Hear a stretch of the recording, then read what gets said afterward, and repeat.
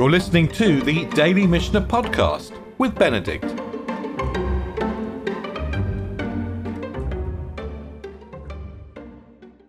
We're halfway through the 6th chapter of Shekalim, and we've done the 13 prostrations, the 13 chests, the 13 gates. But we're now going to come back actually to the chests, or we will in a minute. But before we do that, we're just going to touch on the obligations of people who make promises. So I would say in general, we're in the realm of promises and commitments. In a minute, before the end of this evening, we'll go into lost objects. Just as at the end of Pesachim, we got into questions about what happened when things got mixed up and things got confused. There's a sequence of Mishnayot at the end of Shekalim about things that get lost.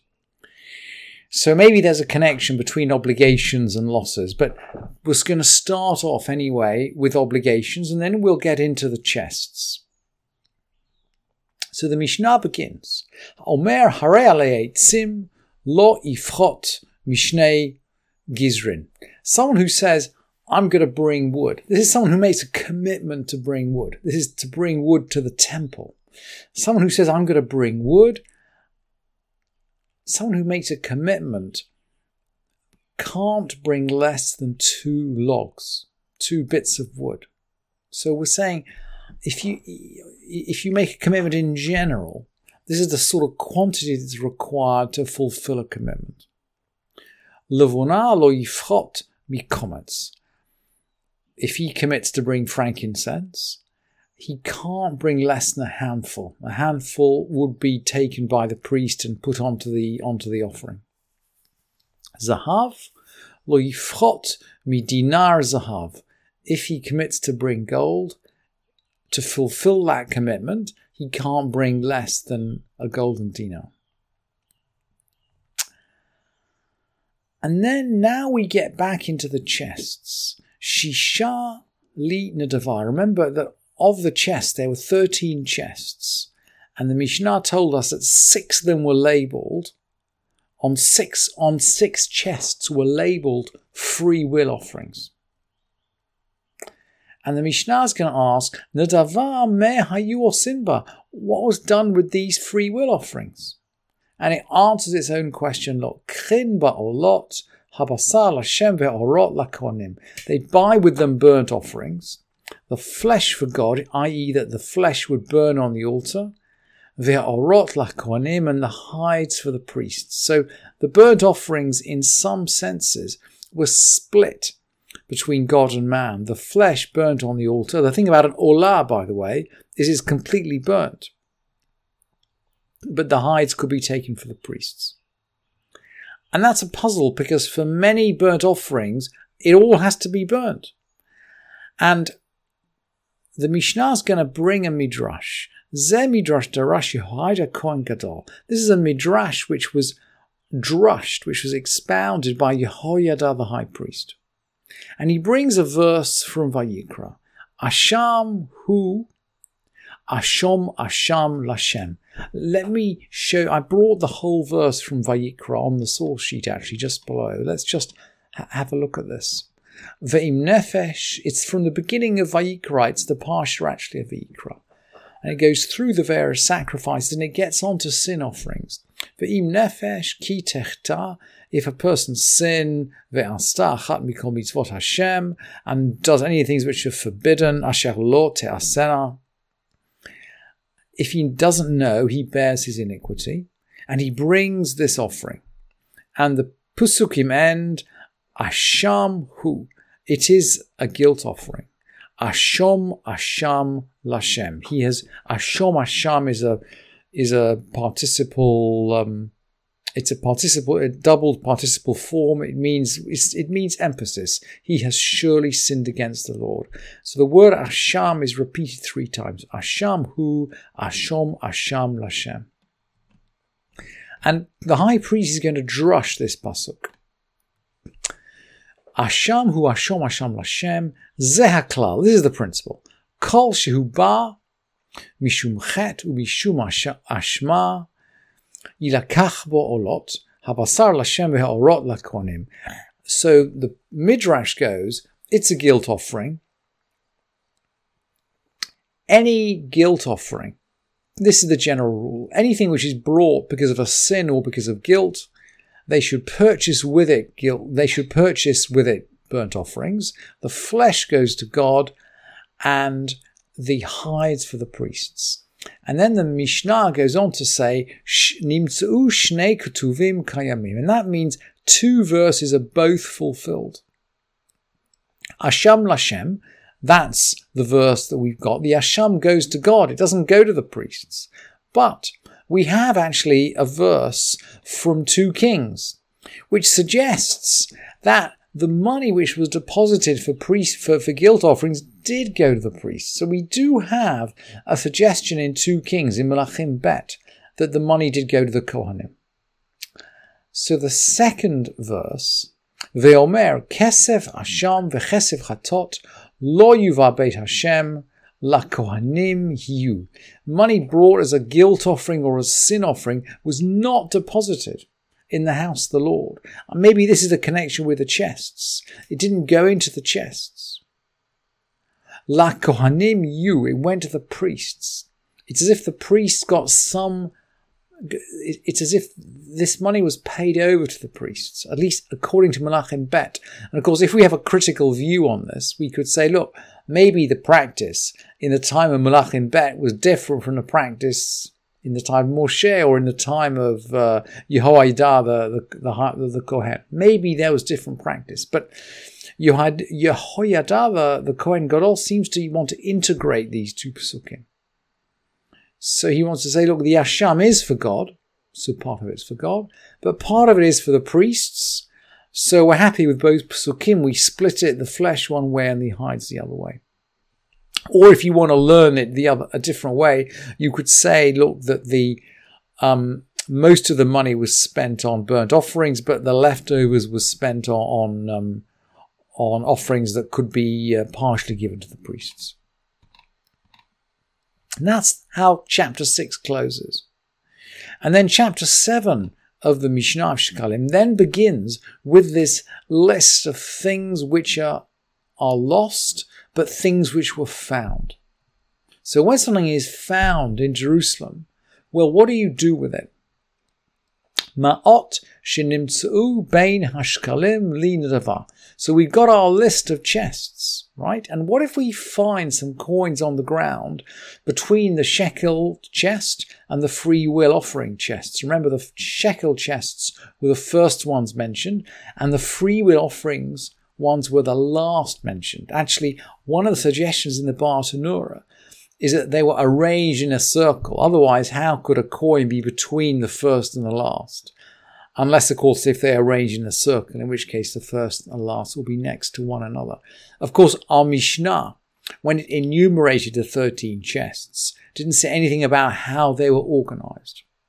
So there's no reason to question this Mishnah particularly. Ma'ot shenimtzeu bein hashkalim lindava.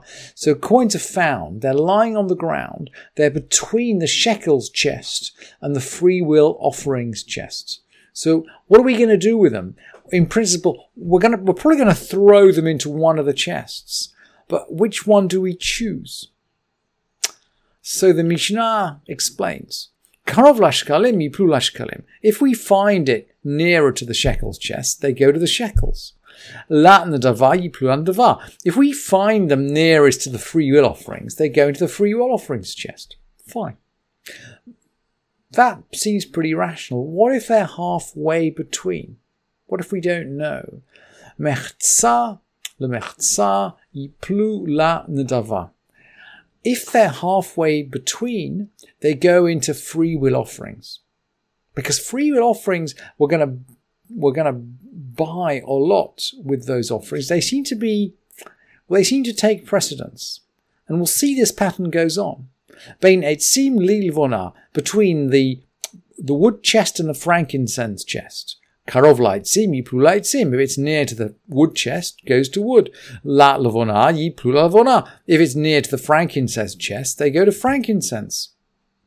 Mechza lemechza yiplu la levona. It goes to the frankincense rather than to the wood. And we can see this intuitively. The frankincense is actually offered on the altar.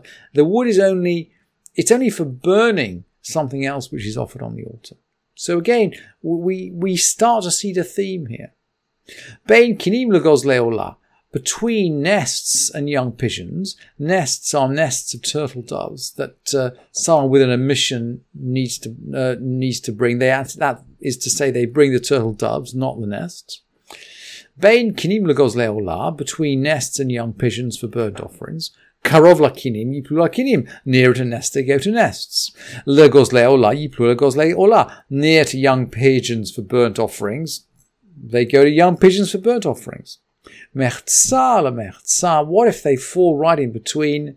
Yiplu legos leola, they go to the burnt offerings. Similarly, Bein chulin lemaaser sheni, between non-consecrated money and maaser sheni. Now here, this is really interesting. We're not in a temple anymore, because there wasn't a chest for ordinary non-consecrated money, and there wasn't a chest for maaser sheni. So we've segued, we've morphed. We're outside Jerusalem now, and we're in a household where there are two chests. Maybe there are two collecting boxes. Maybe there are two tzedakah boxes, right, sitting in this house. And they're next to one another. And one is just ordinary tzedakah. It's chulin, it's non-consecrated. And the other is maaser sheni. It's dedicated to the second tithe, and we need to eat it in holiness in Jerusalem. Maaser sheni has to be eaten in Jerusalem. So we've got these two tzedakah boxes. We've got these two chests. They're in our house, and someone finds a coin on the ground between the two chests. Well, what are we going to do with it? Karov lachulin yiplu lachulin.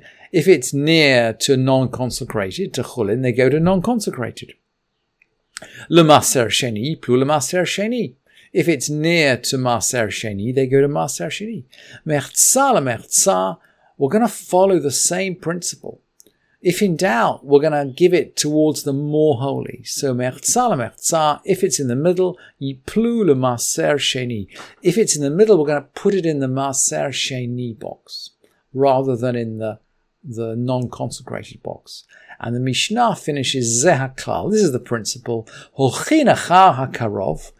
In general, the principle is that we go to the nearest box, the nearest chest. And this now applies, remember, whether we're in Jerusalem in the temple or whether we're outside. We go to the nearest box. And the text, by the way, I've given you here is from the Kaufman. The printed text is slightly different. But this is what Kaufman tells us. We go to the nearest one. Mechza lemechza l'hachmir. If it's in the middle, we are stringent, i.e., we put it to the purpose, if you like, which is most restrictive. We put it to the holiest, to the most, we allocate it to the most restrictive purpose. Now, if that's the case for money found on the ground, and remember, we're now going to deal with a whole sequence of issues to do with lost and found. We are really in, if you like, the lost and found department of the temple now. What if we find some money in front of an animal dealer? Now we are back in Jerusalem. Le'olam ma'aser. It's always going to be second tithe money. Why is that? Well, if we're in Jerusalem and we're in front of an animal dealer, I think the Mishnah is assuming that anyone who spends money with an animal dealer in Jerusalem essentially is spending second tithe money. So the distance is too far for them to bring an animal to Jerusalem. So they've brought their second tithe in money, and then when they get to Jerusalem, they're going to buy something with it. And they're going to do this even outside the regular foot festivals. If they've got too much second tithe money, they'll leave it with their friends or with their relatives to spend in Jerusalem, because that money can't be taken out of Jerusalem. So the Mishnah assumes that people are buying animals all through the year. with second tithe money. And if we find money in front of an animal dealer, that's second tithe. But the Mishnah continues, B'harabayit chulin. If we find that money on Temple Mount, it's actually chul. It's non-sacred and it's counterintuitive. And the Rambam, I think, comments that no priest is going to be dealing in sacred money. If he takes money, for example, out of the treasury, he'll exchange it for animals. So we don't, obviously there's sacred money inside the treasury, but if it's outside, we expect it to be non-sacred. And then the Mishnah continues, because the rule won't always be consistent. B'Yerushalayim b'Shata Regel. What about in Jerusalem, so in the city, not in the temple, at the time of a festival? B'Yerushalayim b'Shata